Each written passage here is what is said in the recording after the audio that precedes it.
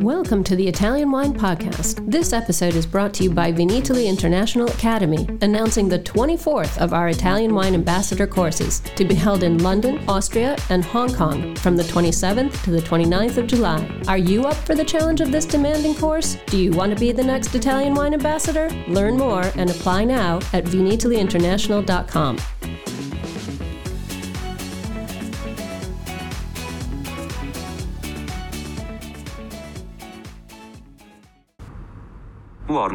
Warning. This podcast contains information in Italian language.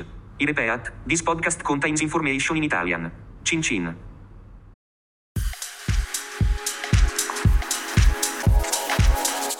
Welcome to this special Everybody Needs a Bit of Scienza edition of the Italian Wine Podcast. Here's the premise. Vinitaly International Academy community members send us their questions for VIA Chief Scientist Professor Attilio Scienza. We record his answers, and Stevie Kim tries to keep him in line. Sometimes it works. Thank you for listening. Hello, everybody. Welcome to Everybody Needs a Bit of Scienza. We are back after the Vinitaly Marathon. I am here with Professor Attilio Scienza, and we're going back to our origin, where we take questions from our VIA community. The first question comes from Matthew Dawson. He did the course with us in just the flagship edition of Vinitaly International Academy in April in Verona. And his question is the following. Where do you hope to see the interpretation of Italian wines in the next 10 years? Ha chiesto Matthew Dawson, l'hai conosciuto perché ha fatto il corso con noi a Verona in aprile. Dove spera di vedere l'interpretazione dei vini italiani nei prossimi 10 anni? Vai Attilio. La viticoltura italiana sta cambiando pelle e si sta polarizzando un po' come quella francese. L'Italia era, o lo è ancora in parte, un paese di viticoltura diffusa. Cosa vuol dire? Tanti territori, tanti vitigni, tante storie che si intrecciano con opere d'arte, con paesaggi straordinari. La globalizzazione ha purtroppo concentrato l'attenzione su poche zone italiane, Veneto, Toscana, Piemonte, Etna, e su grandi marchi che possono investire molte risorse nella comunicazione internazionale. Purtroppo ne fanno le spese i piccoli territori, con i vitigni autoctoni, che rischiano di essere dimenticati. Quello che in passato non era, perché noi in Italia avevamo veramente una conoscenza molto diffusa della nostra viticoltura. Penso che il nostro dovere sia quello di aiutare questi produttori, facendo conoscere le loro piccole storie, i loro piccoli vini, le tradizioni alimentari di quei luoghi. E i territori più ignorati sono quelli dell'Italia meridionale. Rischia veramente di essere tagliata fuori dalla comunicazione internazionale. Abbiamo assaggiato lo scorso anno nella nostra gita scolastica dei grandi vini di Cannonau. Questi vini sono assolutamente sconosciuti, non arrivano più sui mercati questi vini qui, rimangono in ambiti molto ristretti di prossimità, per cui penso al bianco di Calabria, a questo vino, a questa Malvasia, questo greco di bianco, buonissimo, ma che anche lì non riesce a uscire. I vini del Cilento, i vini di Pestum. Noi abbiamo tantissime piccole zone nel sud Italia che stanno in questi anni producendo vini di grandissima qualità, con un grande sforzo da parte dei produttori, ma che purtroppo non riescono a farsi conoscere. No, quindi tu hai, chiavi di lettura o magari qualche previsione, non che tu sia Nostradamus, anche se tutti pensano che tu sia, tu forse, ma tua previsione, tu pensi che il Sud Italia possa avere una crescita superiore nei prossimi 10 anni? Io penso di sì, penso che è una zona che ha un grandissimo margine di crescita, mentre il Nord ormai è una brutta parola forse, ma il Nord è arrivato a un buonissimo livello di conoscenza nel mondo. Il Sud Italia è poco conosciuto, quindi in questo caso se noi facciamo un'azione forte di comunicazione e di trasferimento, abbiamo dei grandissimi margini di crescita nelle viticolture meridionali, sia perché hanno in questi anni migliorato molto la qualità dei loro vini attraverso una enologia più responsabile, ma soprattutto perché possono offrire al consumatore, direi moderno, qualcosa di incredibile, a unire al vino mito, storia, cucina, paesaggio. Ormai il consumatore di vino mondiale non è un consumatore che beve un vino, beve il vino, ma attraverso il vino lo beve con il cervello quel vino. E quel vino va accompagnato da tutto ciò che è attorno al vino. Non è più il bicchiere la cosa più interessante, ma quello che c'è attorno al bicchiere. E non c'è nessun territorio al mondo che possa raccontare tante storie in questo momento quante le può raccontare l'Italia meridionale. Le isole, ma anche le zone all'interno, per esempio. È una cosa. Ecco, questo secondo me è l'investimento che bisogna fare nei prossimi anni. Perché il nord se la cava, la Toscana è importante, il Veneto se la cava molto bene, il Piemonte ormai sappiamo. È rimasto il sud che allora altrimenti diventiamo come la Francia. Cioè, la Francia ha 5 grandi zone, Borgogna, Bordeaux, Champagne, Alsazia, e poi tutto il resto non esiste, non lo conosce quasi più nessuno, a parte il Rosé di Provenza, sì, un po' Châteaubriand du Pape, forse un po' il Rodano, la Côte d'Iron, ma la grande viticoltura diffusa, che ce n'è anche in Francia, non la conosce nessuno. Questo non era mai successo in Italia. In Italia, prima della globalizzazione del mercato, l'Italia era un paese in cui tutti avevano un ruolo importante. Tutti i piccoli pasticcelli. Esattamente, sì. Adesso invece, con la globalizzazione e i grandi marchi delle grandi aziende, si va su 5 aziende e 30 marchi. Questi portano via l'80% del mercato. E l'altro 20% devono scannarsi gli uni agli altri per avere un po' di posto. Però anche è vero che questi grandi marchi fanno il traino per tutta la filiera, sì o no? Io non sono molto convinto di questi traini. Sì, ci sono alcuni esempi, io dico l'esempio di Bolgheri è emblematico. Adesso tutti vogliono un pezzo a Bolgheri e Etna, questi due posti, no? Sì, ho capito perché, perché Sassicaia ha fatto da traino e l'ha fatto molto bene ed è una realtà piccola dal punto di vista delle quantità, perché sono 1300 ettari, con una domanda nel mondo incredibile. Bene, ma non sono tanti questi esempi. Ad esempio nel Veneto sì, ci sono delle aziende leader che possono fare, non so, a Soave c'è un'azienda leader, a Lugana c'è un'azienda leader, però dietro a questi territori ci sono i grandi marchi. Ormai tutti in Veneto hanno un vino di Lugana, un vino di Soave, un Valpolicella, cioè i grandi marchi buttano avanti il loro marchio, il territorio viene dopo, non hanno loro il grande interesse a difendere il territorio, loro devono difendere il marchio, è la solita disputa che c'è all'interno di un territorio fra, possiamo dire, la cooperazione e i grandi marchi. Are you enjoying this podcast? Don't forget to visit our YouTube channel, Mama Jumbo Shrimp, for fascinating videos covering Stevie Kim and her travels across Italy and beyond, meeting winemakers, eating local food, and taking in the scenery. Now back to the show.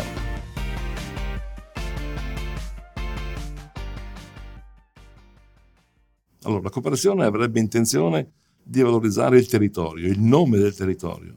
I marchi non lo vogliono. Ora, nei consorzi si crea questo grande lite, dissidio, no? Nelle politiche di comunicazione la cooperazione vorrebbe parlare di territorio e i grandi marchi vorrebbero parlare invece di marchio. Beh, c'è sempre questo, diciamo, questo dibattito mondiale. Sì, esatto. Brand, cioè il marchio, sì, o il territorio? Sì, però vince in questo momento il marchio, perché hanno molta più appeal, molti più soldi, sì, da spendere in giro per il mondo. Forse è più semplice anche, no? Sì, è più semplice anche per il Più consumatore, una parola basta. Sì. Mentre un territorio è molto più complicato, molto più ampio. Però voglio dire, noi dobbiamo trovare una sintesi. E il problema non è tanto al nord, perché al nord vivono bene sia la cooperazione che i marchi. È il sud il problema, in cui non c'è una cooperazione di grande forza, ci sono questi piccoli produttori, i consorzi non ci sono consorzi, perché i consorzi finiscono a Roma praticamente. Il sud è un territorio senza consorzi. No, esistono in modo ufficiale, Pochissimi. però Se tu guardi la percentuale di consorzi che sono al sud, nel complesso sono neanche il 10% dell'Italia. Questo non me ne sono accorta. Prova a vedere. Adesso te sei anche presidente del... No, quella è la DOC, è una cosa diversa. Sì, però, Sì, però vanno a pari passo, perfetto, o no? sì, la DOC viene rappresentata da un consorzio. Sì. Questo non va perché il sud Questo non me ne sono mai accorta. guarda, il sud è individualista, è difficile. Ci sono consorzi che esistono, come alcune DOC esistono, ma non vengono rivendicate. Tre produttori, 4 produttori usano quella DOC. Vuol dire che muore quella DOC, non ha futuro. Cioè non credono nella DOC, non credono nel consorzio. Il consorzio è l'unico strumento per aiutare i piccoli, non ci sono altri rimedi. Allora è veramente un'operazione culturale, prima di tutto, no? Ma anche un'operazione di comunicazione. Bisogna sempre associare, io penso, territorio, vino, all'organizzazione che c'è dietro a quel territorio e a quel vino. Cioè noi dobbiamo parlare anche di chi se ne occupa a livello sociale, trasversale, collettivo di quel territorio. Perché noi invece ne investiamo sempre su una marca. Al sud c'è una marca e portiamo avanti la marca. Sì, va bene, può aiutare, ma poi non si conosce tutto il territorio con una marca. È il consorzio che fa conoscere un territorio, è il consorzio che aiuta tutti i piccoli ad avere una posizione, un posto, una visibilità. Però questo è difficile, non ci sono... ad esempio io vedo anche sull'Etna, il consorzio sta lavorando molto bene, perché? Perché è un territorio che sta viaggiando benissimo. Direi molto bene. Esattamente. Tutti vogliono, anche i nostri studenti, tutti vogliono andare. È il fenomeno nazionale in questo momento. L'Italia è Etna e Borghi. Sì. Dal punto di vista come modello di sviluppo di un territorio.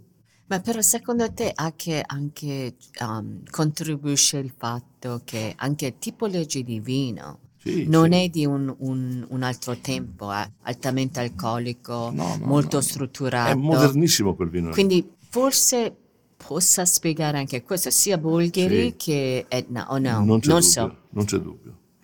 Sono vini, io lo dirò anche in un'altra domanda che viene fatta, perché io vedo che c'è una disaffezione un po' da parte del consumatore sui vini molto alcolici, molto pesanti, di grande struttura, come erano qualche anno fa. Vogliono tutti i vini profumati, semplici, chiari di colore, da bere, capisci, senza dover avere il rito della bottiglia. Specialmente forse la nuova generazione. Giovani. Ma il mercato è dei giovani, non è delle persone anziane. No, adesso era uscito perché c'è un'organizzazione, una banca del California, fanno un report annuale e quest'anno, anzi l'anno scorso, è stato un report abbastanza disastroso, perché sembra che perfino gli americani, i giovani, non bevono. Quindi bevono birra o bevono altre cose. Sì, ma... cocktail, anche analcolico. Sì, ma quindi... è un po' questa generazione Z, come viene chiamata. Sì. Però io penso che sia una questione di passaggio, di trasformazione. Noi stiamo passando da un consumo di vino complemento del cibo ad un consumo del vino che è slegato dal cibo ed è parte della socialità, parte della condivisione. Allora, quando io ho una cucina e ho tanti cibi, ho tanti vini. Ho il vino per il pesce, per l'antipasto, ho il vino per la carne alla griglia, ho il vino per l'arrosto, vino per i formaggi, cioè ho un'articolazione di vini che abbiamo così in un certo senso legata a... Cioè, questo non c'è più, perché i giovani vengono da famiglie dove la famiglia non beve più vino. La famiglia beve qualche volta la domenica forse, ma insomma bevono tante cose. Quando il vino per loro non è più l'incontro con la famiglia o con il cibo della famiglia, ma è un incontro con i propri amici. E a quel punto non puoi bere un grande vino tannico, alcolico, devi bere dei vini leggeri, frizzanti, freschi, magari usarli anche per i cocktail, quelle cose lì. Capisci? Questo è il cambiamento. Però cosa succede? Che c'è questa fase in cui il giovane, superata questa fase un po' così dell'iniziazione al vino, passa poi a un vino molto più sofisticato. Noi dobbiamo essere pronti a cogliere il momento in cui questo vino questo giovane ha bisogno di essere educato al vino, perché vede nel vino la storia, la classe, il riferimento, un po' snob, capisci? Adesso è una cosa da bere così, un po' tanto, però poi le cose cambiano, quando arriva a avere questi yuppie, questi 35 anni, non è più il ventenne o il 25, comincia a collocarsi nel mondo del lavoro, comincia ad avere confronti con altri popoli, con altra gente, viaggia molto e comincia a viaggiare anche in Europa. Anche disponibilità. Esattamente. Però noi dobbiamo essere pronti in quel momento a dargli quello che lui desidera, quello che lui non sa cosa vuole, ma noi dobbiamo sapere cosa dargli. Sì, possiamo parlare tutto il giorno su questo. Okay, Matthew, I'm sorry we got off on a tangent a bit. I hope you understood. There was a little bit of, what we've said into also your questions. So, grazie Matthew Dawson from our VIA course, class of 2022.